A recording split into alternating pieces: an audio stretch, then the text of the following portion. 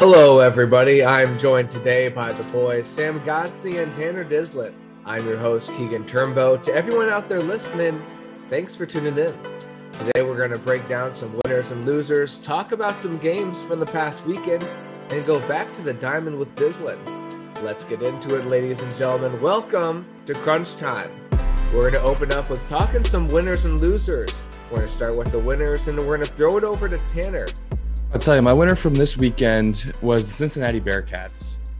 Now, look, the conversation going into the college football season pretty much every year is what is it going to take for a non-Power 5 team to make the playoff?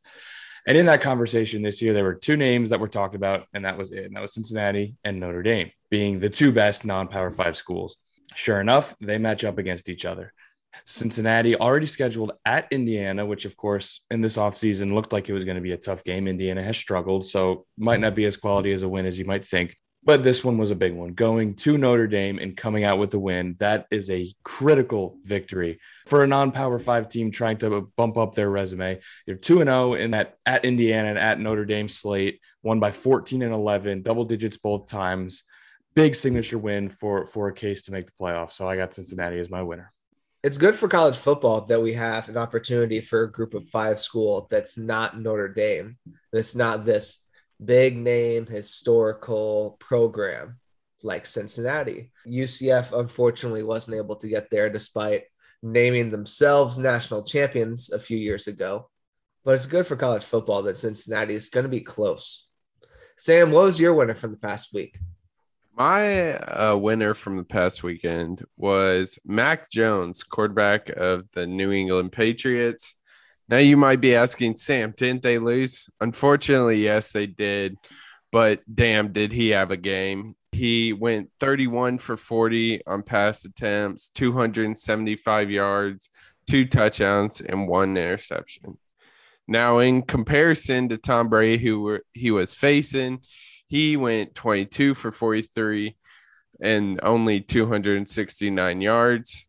Unfortunately, the Patriots did lose, but the new era of Mac Jones has arrived in New England, and it looks pretty bright from here.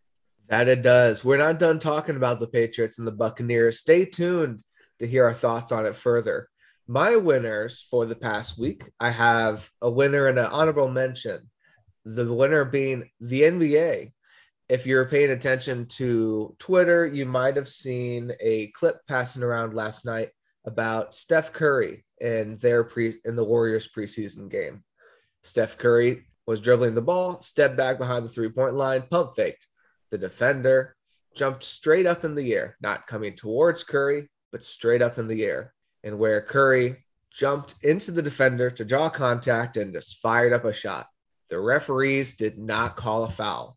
The NBA is a big winner for me because they have finally eliminated the rule where offensive players can draw contact in that particular fashion. The game of basketball on the professional level is going to be much better now that that has been legislated out of the game. An honorable mention for me, Myles Garrett. Myles Garrett normally wears arm sleeves. For this previous weekend's game against the Vikings, he decided to go sleeveless. Now, this dude's biceps are probably the size of my head. Like, this dude, he has thighs for arms. It is ridiculous how big this dude is. According to Garrett's Twitter, the first time he ever goes sleeveless in a game, he gets drug tested. This dude is so jacked that the first time he goes sleeveless, he gets drug tested. So, Myles Garrett, good for you. We're going to switch it over to some losers. Tanner? Who is a loser for you from this past weekend? I tell you, this is a little bit before then. I think this actually occurred last week, but my loser is Devin Williams. What are you doing, buddy? You are a critical part of a Brewers bullpen that has put together the 3rd best team ERA in Major League Baseball. You have 54 innings on the year, only 15 earned runs. That's to a 2.5 ERA. And you get drunk and punch a wall and break your hand while celebrating your division clincher. I mean, that's as bad as it gets. That's as bad as it gets. And for a Brewers team that handled the NL Central very easily, has World Series aspirations, your number 2 arm and that bullpen goes down, that is a tough, tough blow. What are you doing, Devin Williams? You are my loser. That is inexcusable. And that is a very tough hit for the Brewers bullpen. Sam, what was your loser from this past week? Unfortunately, my biggest loser was the Arkansas Razorbacks. My team had a tough go with number 2, Georgia. Georgia beat them in damn near every aspect of the game. Arkansas only had 162 yards, 87 passing, 75 rushing. Meanwhile, on the other side, Georgia had 72 passing yards and 273 rushing yards. Not only that, Georgia had 22 first downs while Arkansas had 9. Georgia ran 67 plays to Arkansas's 45. Georgia even held on to the ball for 36 minutes of the game. Meanwhile, Arkansas only held it for 23 minutes. Not only that, but the cherry on top, Arkansas had 13 penalties for 101 yards. This game just goes on to show you how much of a separation there is with Alabama and Georgia in comparison with the rest of the SEC. We're going to talk more about Arkansas here in just a little bit, so stay tuned. I have some thoughts on that as well. My loser for this week is College Game Day. This upcoming week, they decided to go to Texas and Oklahoma, which, after Texas jumped back into the top 25 this past week, is a top 25 matchup. But when you have a top 4 matchup, the ranked 3rd Hawkeyes are hosting the ranked 4 Penn State Nittany Lions. It's the first top 5 game at Kinnick Stadium since 1985, where the top-ranked Hawkeyes took on the 2nd overall ranked Michigan Wolverines. Now, yes, College Game Day did attend Ames earlier this year, did go to the Cy-Hawk game. But this is a game with major playoff implications. And sure, the same could be said about Oklahoma and Texas. If Texas beats Oklahoma, yeah, that's going to have some playoff implications as well. But this is a top 4 matchup. I went back to look, and I sincerely could not find the last time there was a top 5 matchup that College Game Day was not there for. I could not find it. Actually, I did see this on Twitter. The last time I think was in 2003, 2004. It was early 2000s. And guess which 2 teams were top 5 and were playing each other. Yeah, but Game Day didn't go. Was it Oklahoma and Texas were the 2 teams playing in the top 5 that Game Day did not go to in the early 2000s. That was the last time. Really? Uh-huh. The plot thickens. My goodness, that's an interesting point.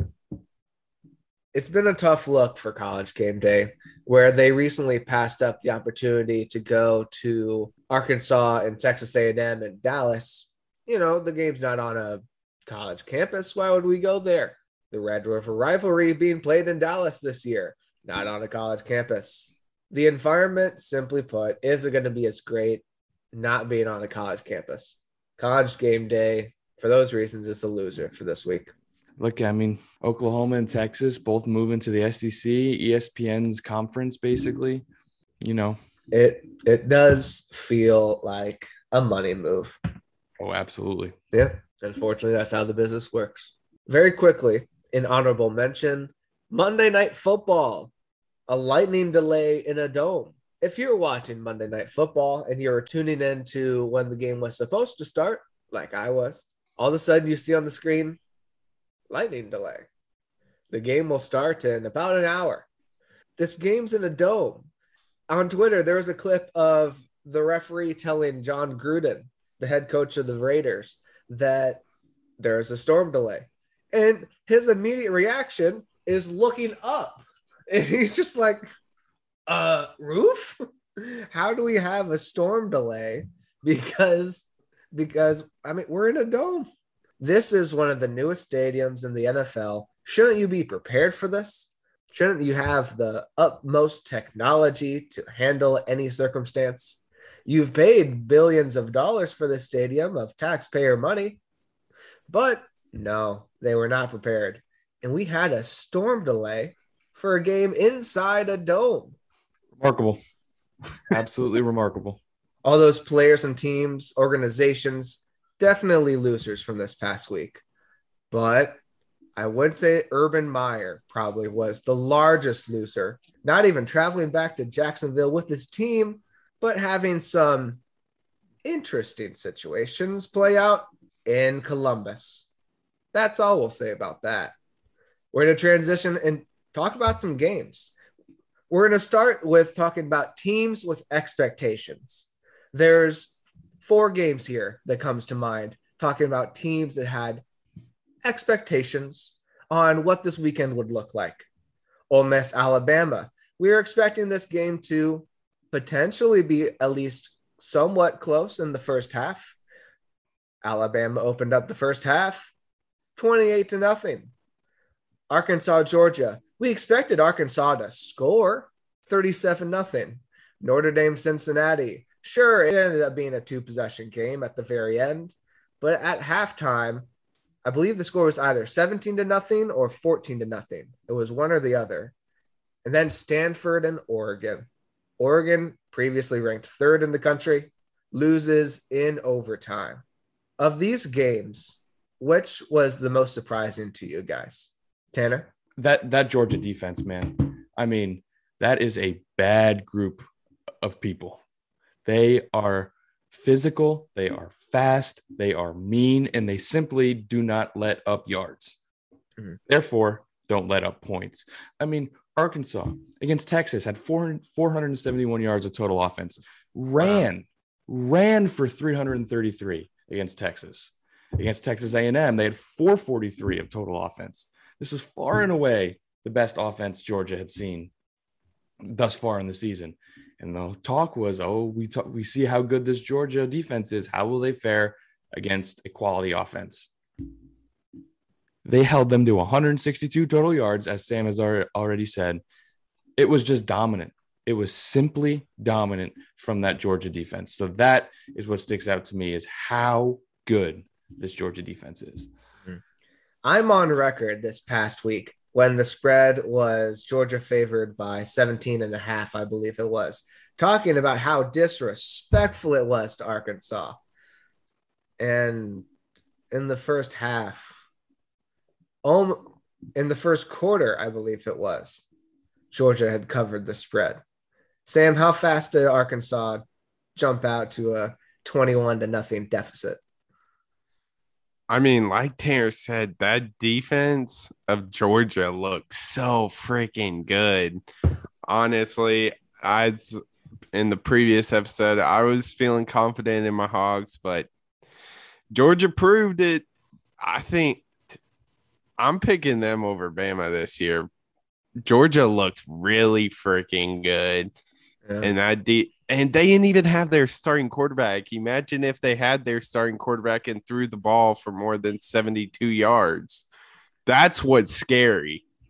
I tell you, I'm kind of with Sam here. I mean, Bama's Bama, and we've seen what they've done so far this year, and I'm sure that's a game we'll talk about real soon anyway.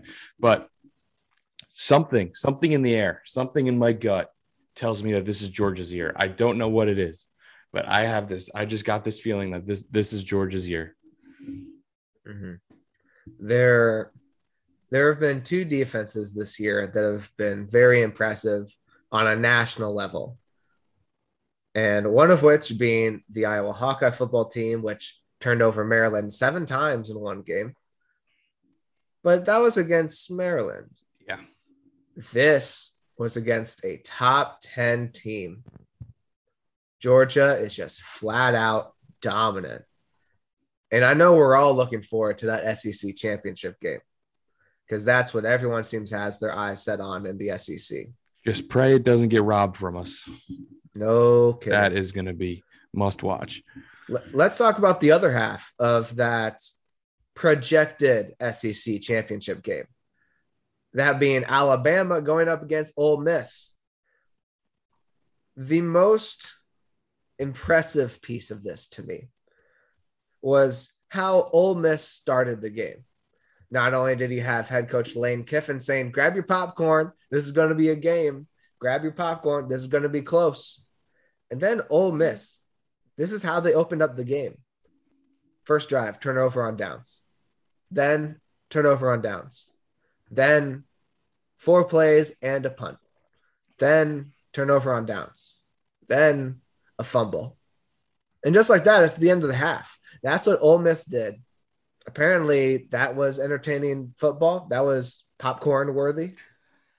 That was a tough start for Ole Miss. I tell you, just sometimes you need to coach with your head, not your heart. I know you and Saban have your differences. I know you had your fallout. I know that you were his offensive coordinator. I know you were fired before a national championship game, and I know you want this quite possibly more than any game this season. But coach with your head, man. Coach with your head. The 4th and 1 that they went for on the Bama 6, that was the first drive of the game. I didn't hate going for it there. I hated the play call. But I think it was just an inside draw. I would have liked to see maybe someone going outside or putting together some sort of option because the run wasn't there and the ball was given to the running back. But I mean, the next few turns, they got stopped on 4th and 2 from their own 47, 4th and 1 from their own 31. I mean, come on. You have to be smarter than that. You are playing Bama, going for it. I know that's what they do. I know that's Ole Miss's MO. We're gonna go for it. We're gonna try and get you in a shootout. This isn't Missouri. This isn't Louisville. This is Alabama, and you need to play sound football. And you cannot give their offense short field. You cannot turn the ball over. I just don't know what Lane Kiffin was doing. Yeah, I do feel bad for the players for Ole Miss because looking at the game, if they did have sound coaching, they did lose the first half 28-0. But like we talked about, like you mentioned, Tanner, Alabama did get short fields on 2 of those touchdowns, starting at the Ole Miss 31 and then starting at midfield 2 different times. So that's 3 different short field opportunities. It was a bad look for Ole Miss. Yeah, and to me, like I said, falls on Lane Kiffin.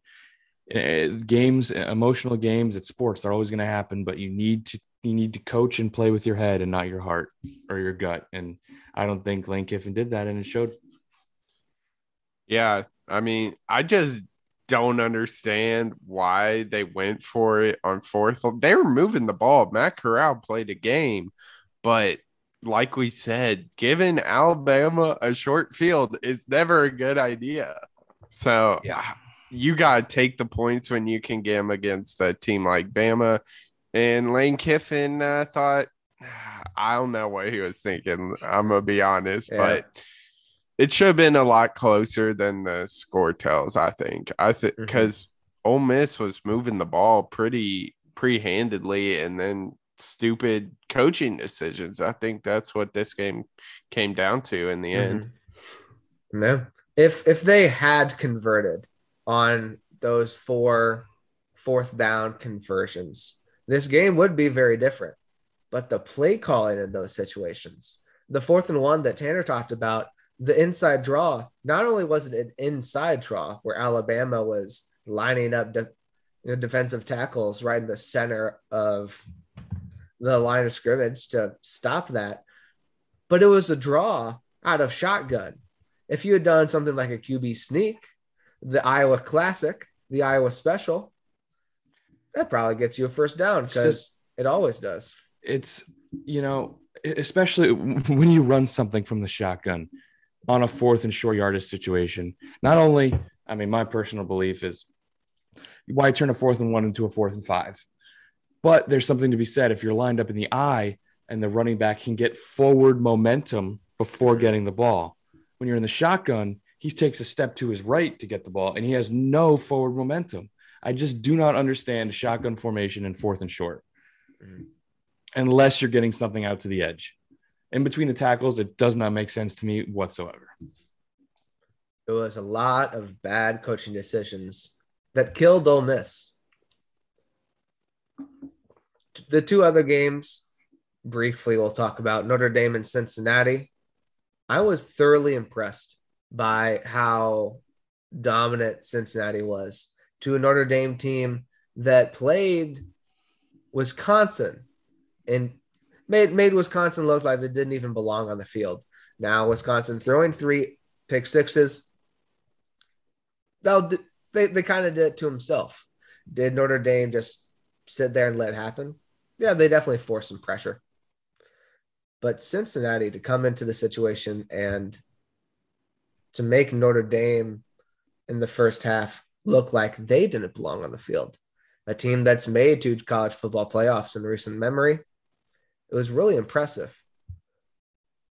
Yeah, just a big win. I kind of talked about it before. You really needed this game if you were Cincinnati on the road against top 10 Notre Dame. You needed it. You needed to boost that resume, and you did. And now all you can do is win out in your conference games and hope for a little chaos for some Power 5 teams and pray the committee likes your two key wins here. Another game that surprised me was Stanford and Oregon. Oregon coming into this game had pretty well dominated their Pac-12 opponents and as well as gave Ohio State more than what they could handle. So coming into this game against Stanford, I wasn't expecting much from Stanford. And sure enough, as the game was winding down, Oregon had a 7-point lead and Stanford had the ball well on the other side of the field. They had to drive 80 yards to get a touchdown to score. But Oregon committed 3 different penalties, targeting and 2 different pass interferences on that drive.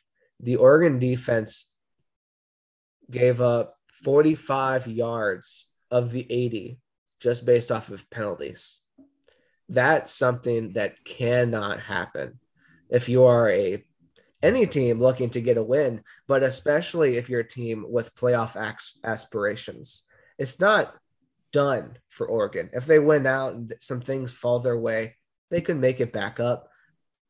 But things are going to be really hard for Oregon moving forward.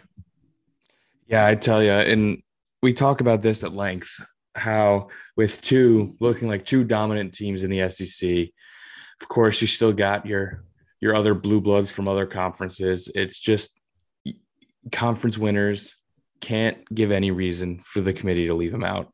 And that's what this was. Now, Oregon as a football team, do you press the panic button? I personally say no. It's just a classic in-conference upset. You talked about the penalties. Yes, of course, that's inexcusable. But 3 penalties in the last drive, probably not going to happen again. It's certainly not a panic-worthy moment for the team. It's just a little bit eye-opening, like you said, when the fight for the playoff is so competitive and you give a reason for the committee to leave you out. Yeah. This really is one of the best years for college football that we've seen in a long time because so many teams have an opportunity to jump up there. A first of 5 team has an opportunity to jump up there. That's not Notre Dame, like we talked about earlier. This season is really good for the overall health of college football. Switching over to the NFL, we're going to talk about Tampa Bay and New England. Now, I don't know if you guys knew that this game was happening or not. It wasn't like there were it's not like there was a commercial after commercial, Adele music being used or anything like that. But there are some NFL games that just hype themselves up just because of the football that's going to be played. This upcoming weekend, we have a few of those games with the Seahawks and the Rams on Thursday Night Football. We also have the Chiefs and the Bills this weekend. Those games write themselves. You don't have to market for that. But boy, did the NFL put lots of money into marketing this game. And we all thought that it's going to be a good storyline game. We're all going to look at what Bill Belichick does with Tom Brady after the game, but the game's probably not going to be good. Sam, tell me a little bit about what happened at this game. I mean, the Patriots came out to play. It's one of my favorite games so far this season. Honestly, I thought Tampa Bay was just getting. It wasn't even going to be close, like you said. New quarterback in England with Mac Jones. I thought he'd struggle against this Buccaneer defense, and it turned out to be a hell of a game for the NFL. Tanner? Yeah, I tell you, leaving this game, all of my takeaways kind of were on the Patriots side, because on the Tampa side, this is as emotional a game as it gets for the leader of that Tampa Bay team, of course, Tom Brady. And we've been watching sports for too long. Games of this emotional magnitude are just going to be close. That is sports. It happens all the time. So Tampa Bay on the road in the rain, as emotional of a game, I don't really take away much from this. I don't think it was certainly no reason to panic. They didn't play well, but they're fine. New England is, I think, I'm not big into moral victories, but hard kind of not to walk away from that with a smile on your face. We talked about Mac Jones earlier. Boy, was he impressive. He outplayed Tom Brady. Let's call it what it is. He outplayed Tom Brady a few inches from a field goal away from actually winning the game with just a far worse team in terms of talent. So it was a great game to watch, great for the spectator, but good. If you're a Patriots fan, you're smiling from what you saw. Moral victory is probably also isn't something that Bill Belichick takes into account. But if you are a Patriots fan, yeah, this was definitely as close to a moral victory as you're ever going to get. I thought the most impressive part of this game was probably Bill Belichick Jr.'s son, his tongue. It showed up quite frequently on the broadcast. He had some fantastic facial expressions. If you don't know what I'm talking about, go look it up. You got to look it up. 4th and 3 in the pouring rain. The field goal was from about 55 yards out. In the pouring rain, it was windy. Bill Belichick decides to trot out the kicker instead of potentially going for it on 4th and 3, making it a little closer. There was time left to do so. What are your thoughts on the decision? I personally think I would have gone for it. Like you said, given the conditions and the distance, it seemed like a fairly difficult kick, but given the conditions and the distance, like you talked about. But that being said, I don't know my kicker. I don't know what Nick Folk is comfortable with. I don't know how comfortable he is kicking in the rain. And Bill Belichick's been doing this for 20 plus years now. I find it kind of a hard spot to criticize him in, given his prowess in coaching in the NFL, but it certainly was an eyebrow raiser, not something I would have done. But like I said, I don't know the personnel as well as Belichick, and he's been doing it certainly far longer than I have. If this was a first year coach, I think I would be in a position with a little bit more criticism, but it's Bill Belichick, so he's earned the right to make this decision. Mm-hmm. Yeah, I keep going back and forth with this one. I mean, they had -1 total rushing yards on the night. So I think if James White is not injured, I think he does go for it, because 4th and 3 run is easier when you have a good and reputable running back. So I think he would have gone. But God, in those conditions, it's hard to kick a field goal that far away. But I mean, like you said, Bill Belichick knows his team, has done it for quite some time. So, I mean, it's hard to go against the grain with him at the helm. Mm-hmm. And even then we kind of bring in how neither of us really would have kicked it. But then again, 2 centimeters right, and they win the game. Like, it hit off the upright. It wasn't it wasn't like he completely shanked it. It literally hit the upright. So yeah, I don't know if I'd go as far as to say as they win the game, because Tom Brady does Tom Brady things, and there would have been 50 seconds left, which, being down 2, this was the same situation that the Cowboys, but the Buccaneers in week 1. Now, the Buccaneers didn't move the ball as much in this game as they did against the Cowboys. It was very rainy, but I wish we lived in that universe where Nick Folk makes the kick and we see Tom Brady in Foxborough to try to make a late game miracle happen to beat his old team. I wish we were able to see that storyline play out. One last thing that is interesting is that Bill Belichick in the post-game presser was asked about whether he thought about going for it. in classic Bill Belichick fashion, he went, no, not really. Apparently, he didn't even think about it. So it kind of surprises me that he didn't even think about it. Yeah, but I kind of think it kind of goes back to what I think Sam and I were talking about, how like he knows his team. He knows his team better than anyone. He's been doing it for so long. Mm-hmm. When he knows what to do, he won't stray from that. He trusts his instincts, which in this case didn't work out. But I'm sure there are plenty of cases that there are plenty of cases where it did. So we'll go ahead and wrap up the NFL talk today with Cardinals and Rams. All of us picked the Rams in this game. And last week I had asked Tanner, not going with your MVP pick, huh? Tanner, if you had to go back, would you have changed your pick? Well, I mean, obviously hindsight's 2020. And I still think the Rams are a better team than the Arizona Cardinals. And I think when it's all said and done, the Rams will have moved farther. I just think this was your classic case of a hangover. You had a huge statement win against the Buccaneers, and where you kind of take it to the Buccaneers. And then in the locker room, you're kind of looking around like, we're good. Like, we are good. And then you feel like you're in cruise control, and that's simply not the case when you have someone as talented as Kyler Murray on the opposing sideline, and you have all that talent at wide receiver with DeAndre Hopkins, AJ Green, Rondell Moore. We all know this, but way too early. Certainly no need for panic in Los Angeles.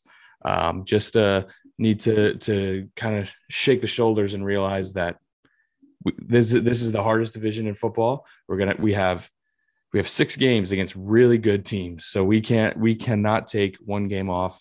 And I think this was a kind of a wake up call that was needed to tell the Rams, hey, you're good, but you need to play football. You need to show up.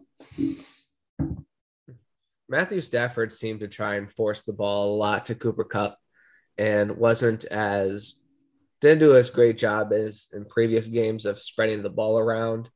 And the running game also didn't make big impacts as well, which it's hard to beat any team when you're one-dimensional on offense, and especially when you're trying to put up as many points as the Cardinals do, as they lead the league in scoring so far this season. MVP. To wrap up today's show, we're going to go on the diamond with Dyslin. This is quite the time of year for baseball, as we're here in October. This is the best time for baseball. And tonight, we have some great baseball coming up. Tanner, let's go on the diamond. What we got going on? I tell you what, we're going to start. We're going to press the rewind button a little bit. We're going to go back to Sunday, which was the end of the regular season, game 162 for every team across the league. And there was the potential for some chaos. Going into that game, the Red Sox and the Yankees were tied atop the American League wild card, with Toronto and Seattle each one game behind. If the Red Sox and the Yankees were to have lost and Toronto and Seattle would have won, that would have been a 4-way tie for the American League wild card. In that case, they would have had to rank each team based on their head-to-head record against the other 3, of which Boston held the best record, and Boston got to choose which one of the 4 they would play against, and then, of course, the other 2 would play. Absolute chaos. The 2 winners would then be the wild card, play in the wild card game. However, but both Boston and the Yankees won, so there was no game 163. There was no chaos, really, and now we have tonight Boston and the Yankees face off in the American League wildcard game. There was the potential for a game 163 over in the National League as well. Heading into game 162, the Giants led the Dodgers by 1 game in the National League West. If San Francisco lost and the Dodgers won, they would both have 106 wins. And they would go to a game 163 to determine a division winner. But, of course, as San Francisco has done all year long, they won, clinching the National League West. So the 106-win Dodgers are now a wild card team. That is absolutely insane. You mentioned the game tonight. Tonight, we have the American League wildcard game between the Yankees and the Red Sox in Boston. Pitching matchup is Garrett Cole versus Nate Eovaldi. Red Sox made an interesting decision to go with Chris Sale for game 162. I mean, they needed to win it to lock up their postseason hopes. So they went with their ace, of course, which means they can't pitch him in the wildcard game. And some interesting things to note. No DJ LeMahieu for the Yankees. If he was, was placed on the 10-day IL on Sunday, right before their game against the Rays. No JD Martinez for the Red Sox, and we're not sure what the situation with Gio Urshela is after he made that catch on Sunday and went into the Rays dugout. The other wild card game is tomorrow night, and that is the Cardinals at the Dodgers. Interesting pitching matchup. Here we've got Adam Wainwright. Yes, 40-plus-year-old Adam Wainwright versus Max Scherzer. Hard to not lean with the 106-win team in that game. So now moving on to the ALDS, we'll have that first wildcard winner against the Rays, the 100-win Rays. Now, no matter what, this is going to be a divisional game, as the wild card is the Yankees and the Red Sox, as I've talked about before. So these teams know each other, and interestingly enough, Tampa Bay holds the season series against the Yankees. They won 11-7, and the season series against the Red Sox, they won 11-8. So you give a slight advantage to Tampa Bay there, but didn't dominate anybody. Again, best of 5. Now, quite possibly the best series, I think, of the entire divisional series is the White Sox and the Astros. I tell you, they're just two really solid teams who kind of coasted throughout the entire season with not much chasing them within their division. Interestingly enough, Houston won the season series 5-2. My key to watch here is that White Sox rotation. They are so deep. Starters, that three-headed monster of Lucas Giolito, Lance Lynn, and Dylan Cease. And then in the back end of that bullpen, Liam Hendricks, and of course the big trade deadline acquisitions of Craig Kimbrell and Ryan Tepera from crosstown from the Cubs, and Garrett Crochet, the fireballing lefty, come in and shut things down. Switching over to the National League, again, the wild card winner would go against the San Francisco Giants. And as I've mentioned at length and will mention again, this could be a 107-win Giants versus the 106-win Dodgers in a best of 5. That is absolutely insane. To put the cherry on top, the Dodgers and the Giants are number 1 and number 2 in team ERA. San Francisco currently holds the season series over the Dodgers 10-9. So pretty much as close as it gets. I mean, you win the National League West by 1 game on the very last day. You win the season series 10-9. This could be the best series of the postseason in the division series. But interestingly enough, San Francisco is currently 2-4 against the Cardinals this year. So if the Cardinals can somehow march into Dodger Stadium and pull out a win, they won 4 out of 6 against San Francisco. So they can maybe make a little noise there. The other series in the National League, again, one of my favorites to watch, is going to be the Brewers and the Braves. This is two completely different teams because you have the Brewers, who are the 3rd best pitching rotation in Major League Baseball, behind, of course, the Dodgers and Giants, who I mentioned before. They have a 3-headed monster themselves in their starting rotation with Corbin Burns, my National League MVP, Brandon Woodruff, and Freddie Peralta. Of course, the Brewers will be missing their setup man, their best righty reliever in Devin Williams, as I talked about before, when he went and punched a wall. Switching over to the Braves, you have a lineup that straight up mashes. That infield is as good as it gets from the plate. 3 of the 4 infielders have 30-plus home runs in Austin Riley, Freddie Freeman, and Ozzie Albies, all with 30-plus. The one who doesn't have 30-plus is Dansby Swanson, who has 27. So that infield specifically can mash. The Braves score runs. The Brewers don't give up runs. So That is about as good as it gets for a matchup standpoint. And the season series is 3-3 with, again, just as close as it gets. So Atlanta, Milwaukee, and White Sox Astros are the two series that I'm most looking forward to. Welcome to the best time in sports, not only in baseball, as we're getting into the wild card matchups, the divisional round, but as a whole, when you take a look at it, obviously we have college football, the NFL, we have the postseason coming up for Major League Baseball. The NBA's opening night, 2 weeks from today, October 19th. College basketball starts November 9th. Next month is around when college basketball starts up. But we are entering the best time of year for sports fans. Enjoy it while it lasts. Any last thoughts?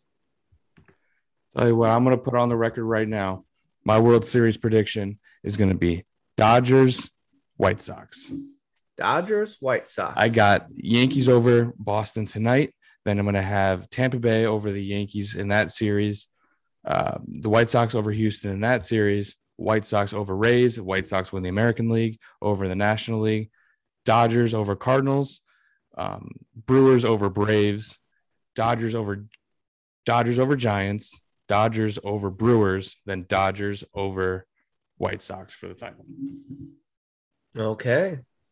Tanner, we'll see how that ages. We'll come back next week for another update on the Diamond with Dyslin. That wraps it up for today. Thank you all so much for tuning into the pod. We appreciate your support. The clock has run out on this episode, but we'll see you in the next one on Crunch Time.